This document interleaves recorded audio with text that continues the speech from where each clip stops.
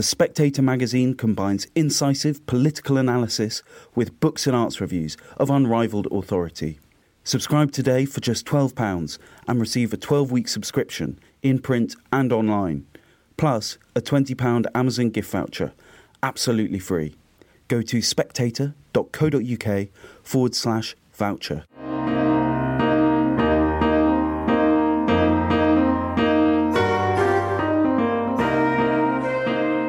Hello and welcome to Spectator Out Loud with me, Linden Kemkaran. Each week we choose our favourite pieces from the magazine and ask our writers to read them aloud. Coming up on the podcast this week, James Heale describes the mess the Conservative Party has got itself into when selecting its parliamentary candidates. Svitlana Morenets is in Ukraine, witnessing firsthand the tragedy of how troops are dying for want of proper medical supplies and training. Melanie McDonagh discusses the art of kissing and when a kiss is not just a kiss. And Richard Madeley shares with us his diary, in which he ponders Queen songs and cancel culture and the shocking case of Lucy Letby. First up is James Heale. You know the Conservative Party is in trouble when it dared not use its name on leaflets. Instead, it took a two-pronged approach in the last two general elections, a presidential campaign from the national media and local politics for the doorstep. With the Tories now 20 points behind Labour, it seems the strategy for next year's general election is to once again go easy on the Conservative brand and emphasise the local hero credentials of the candidates. All they need is to find some local heroes. Voters want someone who is going to fight for them, and that's an easier conversation to have if they are a local resident, says one newly picked Tory candidate. It's a calculation that associations are making across the country. The journalist Michael Crick has been monitoring selections as part of his Tomorrow's MPs project. He calculates that nearly two-thirds of Tory nominees are current or former councillors. All politics is local in 2023. MPs are expected not just to live in their constituency, but spend their week on its casework. We've gone from legislators to super councillors, says one senior Tory. Whereas David Cameron's team spent years finding and pairing A-list candidates with winnable seats for the 2010 and 2015 elections, the snap elections of 2017 and 2019 meant Tory HQ had to rush to find people and often parachuted in outsiders. Recent SW1 psychodramas, the defenestration of Boris Johnson, and the swift replacement of Liz Truss by the man she defeated a month earlier in a grassroots vote, have left Tory members wary of the creatures of Westminster.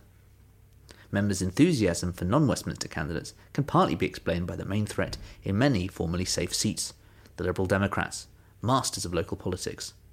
We want to use the by-election playbook across the blue wall, says one Lib Dem insider, encouraged by the party's victories in Chesham, North Shropshire, Tiverton and Somerton. The Lib Dems' focus has been on early selections of respected community figures, raising their profile and finding a local twist on national issues, the NHS, cost of living and sewage. They're targeting the 34 seats in the South East, where they finished second to the Conservatives in 2019. Seats with a Tory majority of 2,000 or less were asked to find a candidate at the earliest opportunity to enable an 18-month by-election. There have been savvy selections in places such as Wimbledon and Winchester, where the local vet was chosen. New seats offer new opportunities too. In the freshly created constituency of Harpenden and Berkhamsted, the Lib Dem candidate has been bombarded by invitations to events by constituents who mistakenly believe she's the sitting MP. A party solely comprised of local candidates can pose problems. For one thing, the favourite sons being chosen do have a tendency to be sons. The proportion of female candidates selected is even lower than the proportion of women on the current Tory benches, 1/4 female. Although Tories like to mock Labour's policy of all-women shortlists, some Conservatives are concerned by the tendency of associations to select men in their 30s for plum seats which they could well hold for decades, especially when support for the party among female voters has collapsed.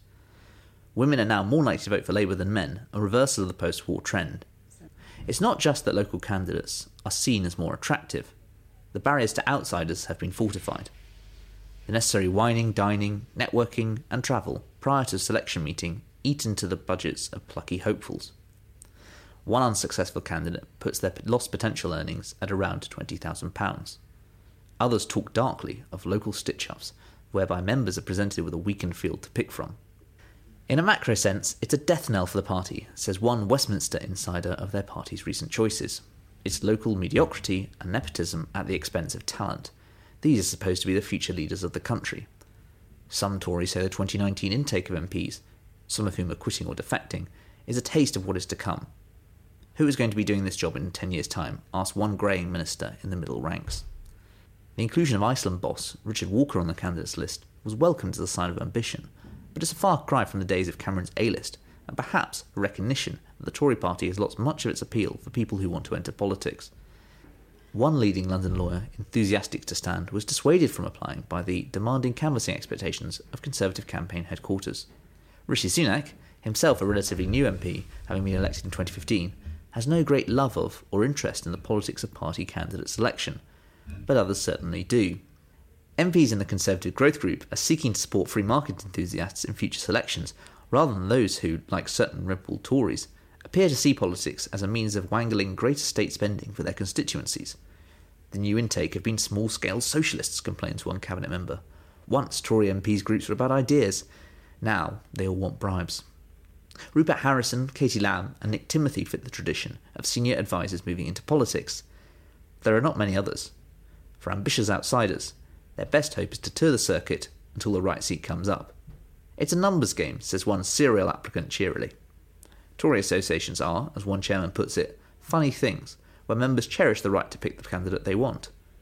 Much like dogs and owners, their idiosyncrasies are often reflected in their choice of MP. 20 years ago, Boris Johnson's talents wowed the burghers of Henley, but failed to move the members of Rayleigh. They chose Mark Francois instead. How will such people shape a Tory party that, on current polling, is projected to be reduced to just 135 MPs? If this bleak prediction comes to pass, then much will depend on the quality of the happy few. It's one of the many scenarios that the Tories, facing a stubborn 20-point deficit in the polls, prefer not to think about. That was James Heale. Next is Svitlana Morenets. It's past midnight and I'm standing in silence with the crew of a military ambulance on the edge of the Donetsk region. The village is dark to avoid attracting the attention of Russian drones. The paramedics move with quiet determination, lifting blood-soaked stretchers and ferrying moaning, injured soldiers from one vehicle to the next. I see a wounded man with bandages where his legs used to be. His severed limb sits next to him in a bag. There are no figures for how many Ukrainians have been maimed in this war, nor there are proper figures for the dead. Kyiv doesn't give body counts, saying only that Ukrainian casualties are 10 times less than Russia's. Keeping the numbers secret prevents scrutiny. The US estimates that at least 17,000 Ukrainian soldiers have been killed in action. Another official told the New York Times the number could be as high as 70,000. I'm told by those working here that many of those lost in the war die while they're being moved back to safety rather than on the front line. The long journeys to hospital, sometimes up to 10 hours, can be lethal, and the availability of the first aid is the difference between life and death. Ukrainians believe that the very best care would be available for their soldiers, but the stark truth is emerging. Soldiers are dying in the hundreds or even thousands due to poor medical provision. The problem is being ignored by the Ukrainian command, whose focus is on sourcing weapons and pushing the counteroffensive rather than prioritizing injured fighters. Word of this has spread, and Ukrainians are responding by donating to independent medical units serving on the front line. I'm with one such group, the Hospitalers. It's a Ukrainian volunteer medical battalion that works closely with frontline troops. I see the Hospitalers take in 6 injured soldiers who have been handed over to them by combat medics. These men were hurt about 5 hours ago. It takes 4 more hours to get them to the hospital in Dnipro. This is fight for life. Our task is to keep them going until they reach the hospital, to help them survive. Once there, they will receive more advanced medical assistance, explains Toronto 28, a paramedic. I ask him who would be rescuing these soldiers were it not for the Hospitalers volunteers. Nobody, he replies. Ukraine has mobilized more than 500,000 people into the military, and it badly needs tanks and aircraft for the war effort. This message is the one Ukraine's allies have received. Give us the tools and we will finish the job. But there is also a far less publicized but no less urgent need for medical aid, including for vehicles to transport the injured to hospitals. The bureaucracy surrounding the first aid process is to blame for many of the shortages. If a hospital vehicle is destroyed by enemy fire, it is not registered as being out of action until an official investigation has been carried out. This can take up to 6 months. Until the paperwork is done, the vehicle stays on the books and is not replaced. It's common to find military brigades that have lost 80% of their evacuation transport, but that can't be resupplied because the official report doesn't acknowledge that the vehicles have been destroyed. As a result, volunteers are taking matters into their own hands. I'm showing around Avstrika a 100,000 mobile hospital bus funded by donations.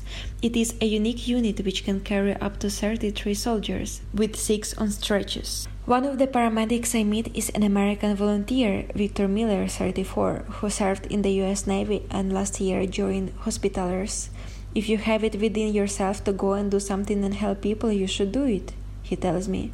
It's only a matter of time till the war moves past Ukraine. He talks about the shortage of medics and says the far fewer foreign volunteers are there now than there were last year.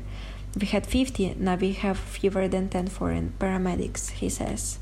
Another problem is that corruption has been allowed to flourish. One example is the proliferation of low-quality medical supplies being used to treat Ukrainian soldiers. A few weeks ago, Volodymyr Prudnikov, the head of Ukraine's Medical Forces Command's Procurement Department, was accused of supplying 11,000 uncertified Chinese medical kits to the front line.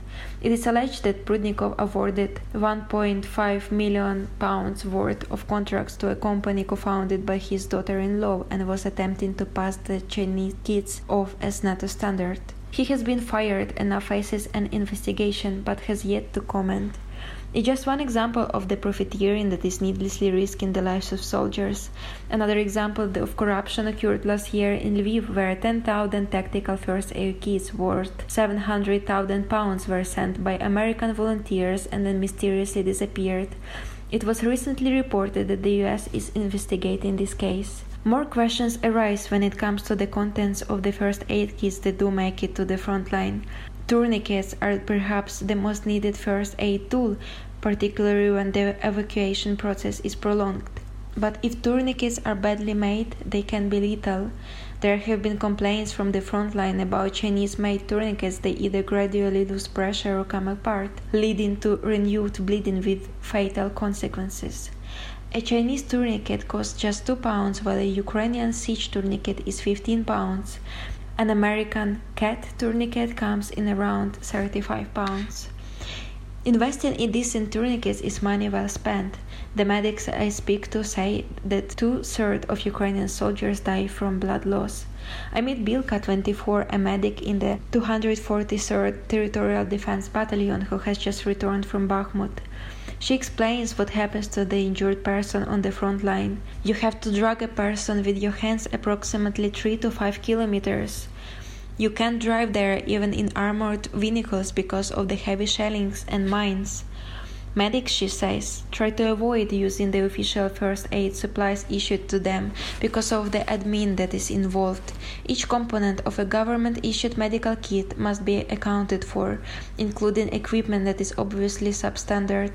If a drug has expired, the write-off procedure is so difficult that it is easier to record that it has been destroyed by fire, she says. Some medical staff are funding equipment with contributions from their own salaries, even though the average doctor in Ukraine only earns about £300 a month and a nurse half that sum. The situation has become so bad recently that medics at one hospital in Dnipro, which was overloaded with injured men from the front line, had to raise money to buy antibiotics, analgesics, and even gloves needed for treatments. Meanwhile, some £3 billion a month is spent on warfare. I also talked to Yuri Kubrishko, the co-founder of the Leleka Foundation, another medical charity. He says that the surprise full-scale invasion last year was always going to mean there would be a shortfall of proper medical supplies. But 18 months later, the situation still hasn't improved. The problem with providing equipment to combat medics is being hushed up as it doesn't exist, he tells me. The military leadership can even refuse to accept new medical supplies because they are fully stocked with low-quality alternatives. They think that asking charities for help would undermine the authority and reputation of the armed forces. When it emerged that 15% of medical supplies donated by the West last year had passed their expiry date, it led to public outcry and criminal prosecutions. Officials from Ukraine's medical forces responded by saying they would inspect all medical kit in the army, but no guidelines or standards for those inspections have been issued. Senior officials in Kyiv do not seem prepared to complain or bothered enough to do thorough checks before sending the first aid kits they receive on the front line. The leadership of the old establishment doesn't truly understand what is wrong, says Kobreshko. Inspections are no use if people commissioned for the task have no idea what to look out for. They won't suddenly become tactical medicine specialists just because an order came from the above. As a result, reports are tinkered with, which in turn distorts the statistics on how much medical aid is required. Why should Ukraine ask for more medical equipment when officially the shortage doesn't really exist? Tatiana Ostashchenko, the commander of Ukraine's medical forces, has said in an interview that the problems Ukraine faces have no precedence in modern times. No Western country has experienced what Ukraine is going through. 2 weeks ago, Ostashchenko was given a final warning and ordered to undertake an inspection of frontline equipment, but the promised report has yet to materialize. If the criticism is constructive, then of course our reaction will be immediate, she says. To compound the problem, medics in Ukraine are also expected to fight. You can't sit and say, I'm a medic, I won't shoot. Everyone shoots. Only after the fighting is carried out, then you provide the first aid, says Gurman, 27, a senior combat medic with the 243rd Territorial Defense Battalion. Perhaps unsurprisingly, combat medics sent out to rescue injured soldiers under Russian fire often lack both the training and the authority to deliver aid. Some have a medical background, but most must learn in the field, usually at the front line. A senior combat medic will teach junior members. In the whole of Ukraine, only one military base is capable of providing an official qualification for a junior medical personnel. That base turns out 300 medical cadets a month, but to allow for one medic for every 30 soldiers, Ukraine needs to train at least 15,000 combat medics. There are various private training centers which devise methods as they see fit. The UK has so far trained 17,000 Ukrainian soldiers since last February, some of whom are medics, but all too often they are used to working with the standard of kit that is unavailable in Ukraine, and the training is not tailored to the war that is being fought. Gurman was trained in York. He tells me about the arguments he had with his instructors. The medical course is focused on gunshot wounds, but in Ukraine, soldiers are being blown apart. You need to piece a whole person together, he says. Russian attacks target Ukrainian medics as a priority, he adds. If Volodymyr Zelensky was in a car and we were sitting in a car next to his, they would hit us first because we save lives. Russian forces use drones to track medical vehicles and they fire them. Ukraine's military medical institutions have seen over 1,000 attacks since last year's invasion. Russia is, of course, responsible for the lives lost in this war, but it seems undeniable that the Ukrainian authorities' neglect of the medical necessities is leading to a far higher death toll. That was Svitlana Morenets. Next is Melanie McDonagh. A kiss is just a kiss, no? But when it's Jenny Hermoso, the forward of this victorious Spanish women's football team, on the receiving end, and the president of the Spanish Football Federation, Luis Rubiales, doing the kissing, and it's during the official post-match ceremony, in front of an interested global audience, it's different.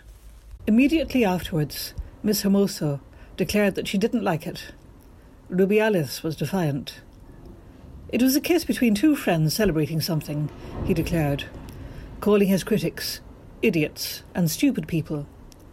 He may have had in mind the Minister of Equality in Spain's caretaker government, Irene Montero, who described the kiss as a form of sexual violence.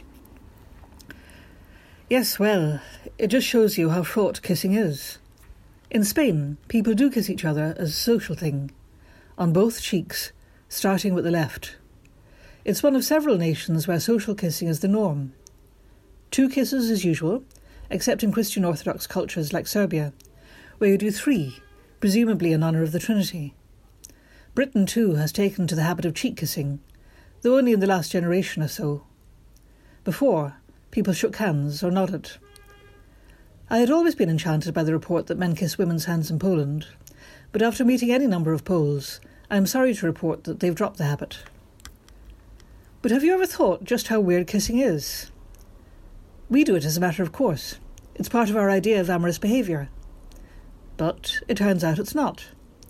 In 2015, a group of social scientists published research, and that must have been fun, on the subject of romantic kissing in American Anthropologist, based on a set of 168 cultures and surveying 88 ethnographers. And it turns out that romantic kissing is common in only 46% of the cultures involved. The remaining 54% say it in other ways. Even in Britain, prostitutes used to bar their clients from lip kissing. They considered that more intimate than actual sex. Anyway, the word to park for your next quiz is philematology, the study of kissing. There are more kisses than the romantic sort, though that has been documented since 2500 BC in Mesopotamia and Egypt. There were in the past lots of public kisses, of ritual, greeting, respect, deference. It seems the Greeks blew kisses at the kings and gods. Romans went in for different sorts, from the kiss of greeting to the erotic snog. Married Roman couples kissed each other with mouth closed. Plutarch says husbands kissed their wives to see if they'd been drinking. Men of equal rank kissed to show goodwill. There are lots of kisses in the Bible besides the Song of Solomon. When Judas kissed Jesus, it wasn't an unusual gesture. St. Paul told the Romans to greet each other with a holy kiss. In the early church and the Middle Ages, there was the kiss of peace, an actual smack round the lips. Not kissing was a source of contention between Thomas à Becket and Henry II. The interesting development is how, over time, lip kissing has been turned from a public act into an often private, sexual thing. So, kissing a female centre forward? How to describe that? I'd say it comes into the class of kiss that's called taking liberties. That was Melanie McDonagh. And finally, here's Richard Madeley. Another week, another whitewash. The latest chunk of culture to be painted out of existence is Fat Bottom Girls, Queen's 1978 hit. Don't misunderstand me, I've never liked the song myself. I think it's crude, patronising and misogynistic. It was pretty dated even on the day that Queen recorded it. But that's my problem. Millions loved it. That's why it was track 4 on the band's 1981 Greatest Hits album. But as Universal Records re-released Queen's classic collection, Fat Bottom Girls is track nothing. Track gone. Track ghosted. We've got to stop doing this neo-puritanical cultural censorship, whether it be with songs or books. Just look at Enid Blyton's PC-filtered Famous Five or P.G. Woodhouse's Jeeves. Fairy stories, Snow White and the Seven Dwarfs, or films, Gone with the Wind. These icons from our past are a bit like maps. They guide us to our shared history. They tell us where we are today, how far we've come, or maybe sometimes how far we slipped. The present can have no meaning if we keep erasing the past. Queen sang about fat bottom girls. Maybe they shouldn't have, but they did. Pretending that they didn't is even more stupid than those crap lyrics. 7:30 on Tuesday morning, and for me at least, at last, a clear explanation for Lucy Letby and what she did. Evil personified? No, at least not in the metaphysical sense. A monster created by nurture? Again, no. Criminal psychologist Dr. David Holmes, speaking to us on Good Morning Britain, dealt directly with the two fundamental questions that the rest of the world have been wrestling with for days. Why did she? How could she? In one of the most grimly fascinating interviews I've done recently, Holmes, an expert on psychopaths, made it clear that he personally has zero doubts about what drove Letby to become a serial killer. He said she's been on a preordained path from the day she was born. She's clearly very high on the scale, he told us, and it's a trait she was born with. She'll have a permanent brain configuration that means a total lack of empathy for others, but a hunger for control over them. So, according to Holmes, Letby is a natural-born psychopath, and she'll die one. Holmes explained that as Letby grew up, she would have realised she was profoundly different from everyone around her, that she was genuinely puzzled by what gave others pleasure because it left her cold. But like most psychopaths, she learned to shroud her inner self, constructing a sophisticated veneer of normality. Everyone was fooled. Indeed, so convincing was the performance that Letby's parents and some of her former school friends still refuse resolutely to believe that our lovely Lucy is guilty. So what about those scrawled post-it notes that the police found in Letby's bedroom, I asked. Remember those words? I killed them on purpose. I am evil. I did this. A momentary flash of insight or sanity or even remorse? No, said Holmes, just doodles to herself. Nothing more, nothing less. Certainly not remorse and definitely not some kind of weird confession. Nope, just doodles, I'm afraid. Holmes is relieved that Letby is incarcerated for life. She's not safe to release. She's a persistent and permanent danger to others. They say that to understand all is to forgive all. Well, forgive me, but I think I'll pass on Lucy Letby. I dread Nigel Havers getting one of his regular bursts of publicity, which he's currently enjoying, starring in the West End revival of Noel Coward's Private Lives. Not because I bear a scintilla of ill will towards the man, it's just that people reckon, and have done for years, that we look pretty much identical. This week, London cabbies, yes, despite Uber, they still exist, have been yelling, "Oi, Nige, shouldn't you be on stage?" I wonder if it's the same for him. "Oi, Rich, shouldn't you be in bed? Up early in the morning, mate." I must ask him. Finally, if you're about to snatch a late summer holiday, here's a book to shove in your bag. Essex Dogs by Dan Jones. It's about the 100 Years' War. It's set in 1346, but it has an amazingly contemporary feel. He makes the longbowmen, the English archers, sound like a blend of modern-day machine gunners and snipers. Except Jones says that while pretty much anyone can squeeze a trigger, shooting a longbow required phenomenal skill and phenomenal strength. In Essex Dogs, some likely lads try and have a go on one. They can't even pull the string back. Longbows were deadly at astonishing ranges. More than 300 yards, that's nearly the length of 3 football pitches.